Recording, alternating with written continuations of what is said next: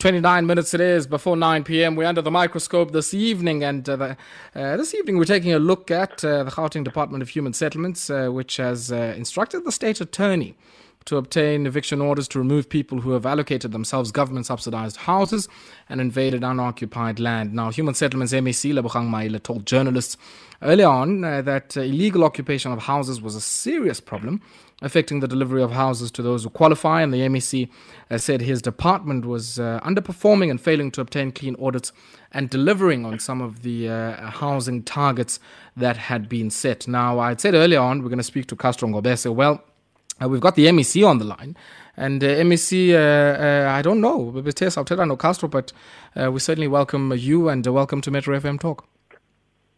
Thanks for having me, and good evening to you and the listeners at home. MEC, many people who are listening to us might be asking themselves, why are we talking about evictions during the state of disaster and COVID-19 lockdown when there'd been a commitment that such evictions would not occur during this moment?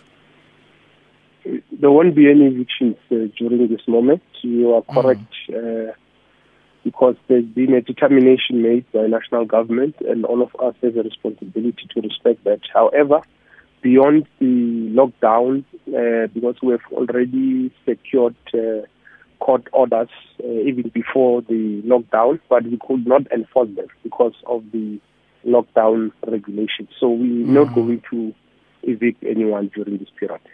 Okay. So in a sense, you're sorting out the legal paperwork so that by the time the, state of disaster is done, you guys would then sort of execute some of those orders.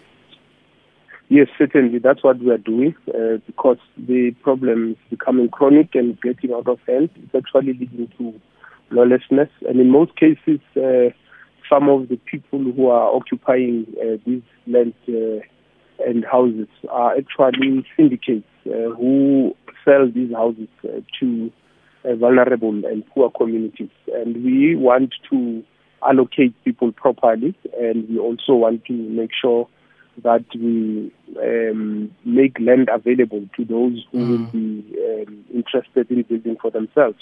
As a result, on Wednesday, we will be launching our rapid land release program, which will see about 10,000 Gauteng-based citizens being given lawfully and rightfully land free of charge, and they will be able to use it as a collateral and build for themselves. And that's what we have been saying to our people, that we are doing our level best to address land hunger and make sure that those who are able to build for themselves, they are aided by government. And that's why we will not just be giving people land, we'll also be giving them about 7 different prototypes because building is expensive. If you start with hiring an architect to draw plans, you also pay a lot of money. So we are cognizant of the fact that our people are struggling, and therefore we must play our part and meet them halfway in making sure that they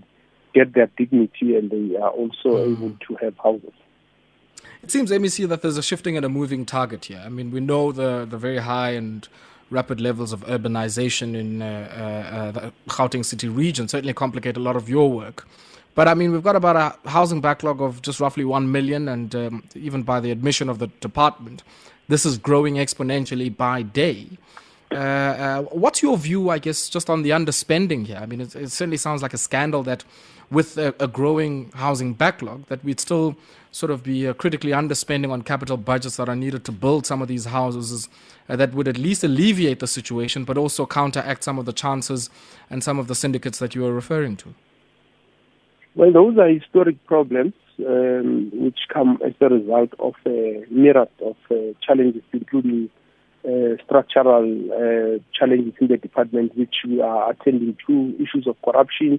We did allude today and explain to the media that we've already fired a few people for irregular expenditure, for corruption.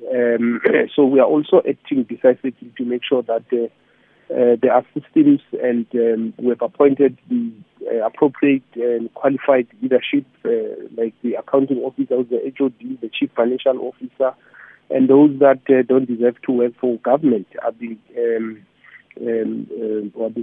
taken out of the system, so that we are left with people who are committed to working towards bettering the lives of our people and not lining their pockets and their families' pockets, because we've got a responsibility and an obligation as government to serve the people and not serve ourselves and our families. I mean, I would also think that one of the internal issues also relates to not just the corruption, the failure to spend some of this money, but also in terms of, I guess, the content of what is built, the materials that are used, the labor intensity of some of the methods at a time where, we've got a challenge of mass unemployment. You certainly would want some of these housing developments to have a wide array of opportunities for those in the EPWP, the CWP, and other public employment programs. What's your view on the ability, I guess, of the Gauteng housing program to contribute to some of those other, spillovers, industrializing our economy, but also getting our people into work? We are certainly looking at the empowerment of our people. We've got a big role to play. I mean, we spent at least 5 billion just in human settlement alone, and that money must go to youth-owned, women-owned, people with disability contracts, and that's why we've made subcontracting, for instance, all the projects that are a minimum of 30 million and above compulsory, so that we create jobs, but we also create entrepreneurs and support small, medium enterprises. We've got that mandate. So this budget that we are using, we're also looking at the value chain to ensure that we transform the building industry. We create jobs, we create opportunities, and that's what we will be doing, and we have been doing even when there's been challenges. So we will continue to support our people. And when you look at the Gauteng government spend on infrastructure a year, it's nothing less than 10 billion if you combine other departments like transport, Department of Infrastructure, and we've got a plan of making sure that we also prioritize township-based entrepreneurs. As you know, Gauteng has got the township, the township economy program. That program has not been abandoned. So we want our people to be given opportunities, and that's why we also want to condemn those who hijack projects and who demand protection fees from the contractors. It actually derails this program of empowering our people. Okay. MEC, I want you to hold the line for me for a second. We're going to take a quick break, but when we come back, I just have maybe one more question for you, just on that process of evictions and, of course, I guess how we're going to deal with that as we near the end of the state of disaster. Let's take this brief break. When we come back, we'll continue with the MEC for Human Settlements in the province of Gauteng, Lebogang Maile. 20 minutes it is before 9 p.m. We're under the microscope here on Metro FM Talk, and this evening we are in conversation with the MEC for Human Settlements in the province of Gauteng, Lebogang Maile, and we're talking about some of the issues in relation to the illegal occupation of houses that are intended for public beneficiaries. And MEC, you were indicating earlier on, I guess, the challenge you have with syndicates, people who are occupying this land. Some people are looking for protection fees when the build process for some of these homes is underway.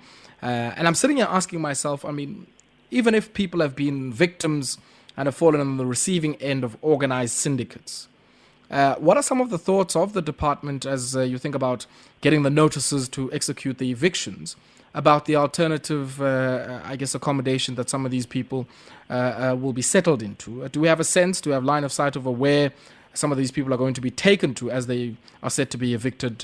Because you did say earlier on that some of the paperwork is being prepared for that purpose. Well, you will know that some of these illegal occupants are not necessarily South Africans. You also have South Africans in some of these. Some of them have applied for houses. They are on our list. They are qualifying. So we'll have a dual process. Those who qualify, we will certainly not throw them in the streets. We will look at alternatives. Some of them have money to build for themselves, so we can put them into our rapid land release program, where we give them stands which are serviced. They've got water, they've got electricity, they've got sanitation, there's roads. They can go into all those programs. And that's why we want to appeal to our people to cooperate with us, because the intention is not to embarrass anybody. It's to just make sure that there is order, and we follow the list. Those who qualify must be given opportunities. We've got a responsibility to restore the dignity of our people. We don't want to embarrass anybody. And we know that sometimes people are doing these things out of frustration, and maybe because we have not been moving fast enough. And that's why when we launch our program on Wednesday, which will give at least in the next 3 to 4 months a minimum of 10,000 people land opportunities. And we're hoping that in February, March, we should be giving another 10,000. And by the time we go to the next financial year, we should increase the number significantly, at least another 20,000 or so. So we are moving fast. And we're working with the private sector because there's people who own land, who have saved this land, and we say, let's buy this land from them and give it to our people free of charge. They don't have to pay anything. And in fact, they can use these pieces of land as collateral in the banks. We are even looking at giving them options. Hello? No. Hello? So I'm saying, yes, MEC, still with us. I'm saying I certainly understand the sort of the rapid land release program, and I guess what we're looking for there. I want to return to sort of that question I was posing. So are you suggesting that many of those who will be evicted might benefit from some of the programs like the rapid land release program where they qualify for that or they've applied for that? Or are you saying they will? Because I guess there's a slight difference there that as you prepare the papers, I would assume that you would also have already factored in the alternatives for some of those that are going to be displaced from that land. Those who qualify, yes, they will. But you also know, because I'm talking about syndicates, some of these people don't stay in those houses. And they've actually rented them out. Some of them have occupied land illegally, built shacks, and they rent those shacks out. So we can't accommodate those because some of them have houses and they've been driving big cars. But there are people who are genuinely in need of houses and land because they don't have. But we should be able to separate. And I will not be. I can't commit that we will accommodate syndicates who are committing crime. In fact, those we want to put them in jail because they are creating havoc. So I'm trying to understand, how the process would flow to distinguish those who are deserving of alternative accommodation, just as the law requires, and maybe those that you feel, have big Range Rovers or certainly don't qualify to be a recipient of any government support. We have already received a lot of information from some of the people who bought this land illegally, and some of them are willing to cooperate with us and point the culprit, and we will be able to get the law enforcement agencies to deal with those. And in our housing list, we know who needs a house because that list is administered nationally. So if you have a house, for instance, in another province and you are here, you have benefited, you can't benefit again. We will have to give those who have not benefited at all. So it's going to be a tedious process, but we are prepared to engage in it. Okay. MEC, always a pleasure catching up with you. I really appreciate you taking time out to speak to us. Very much. And all the best, I guess, with that rapid land release program. I think many of our people have long said that snigel umhlaba and sazokhela ngokwethu. So thank you very much. Thank you very much.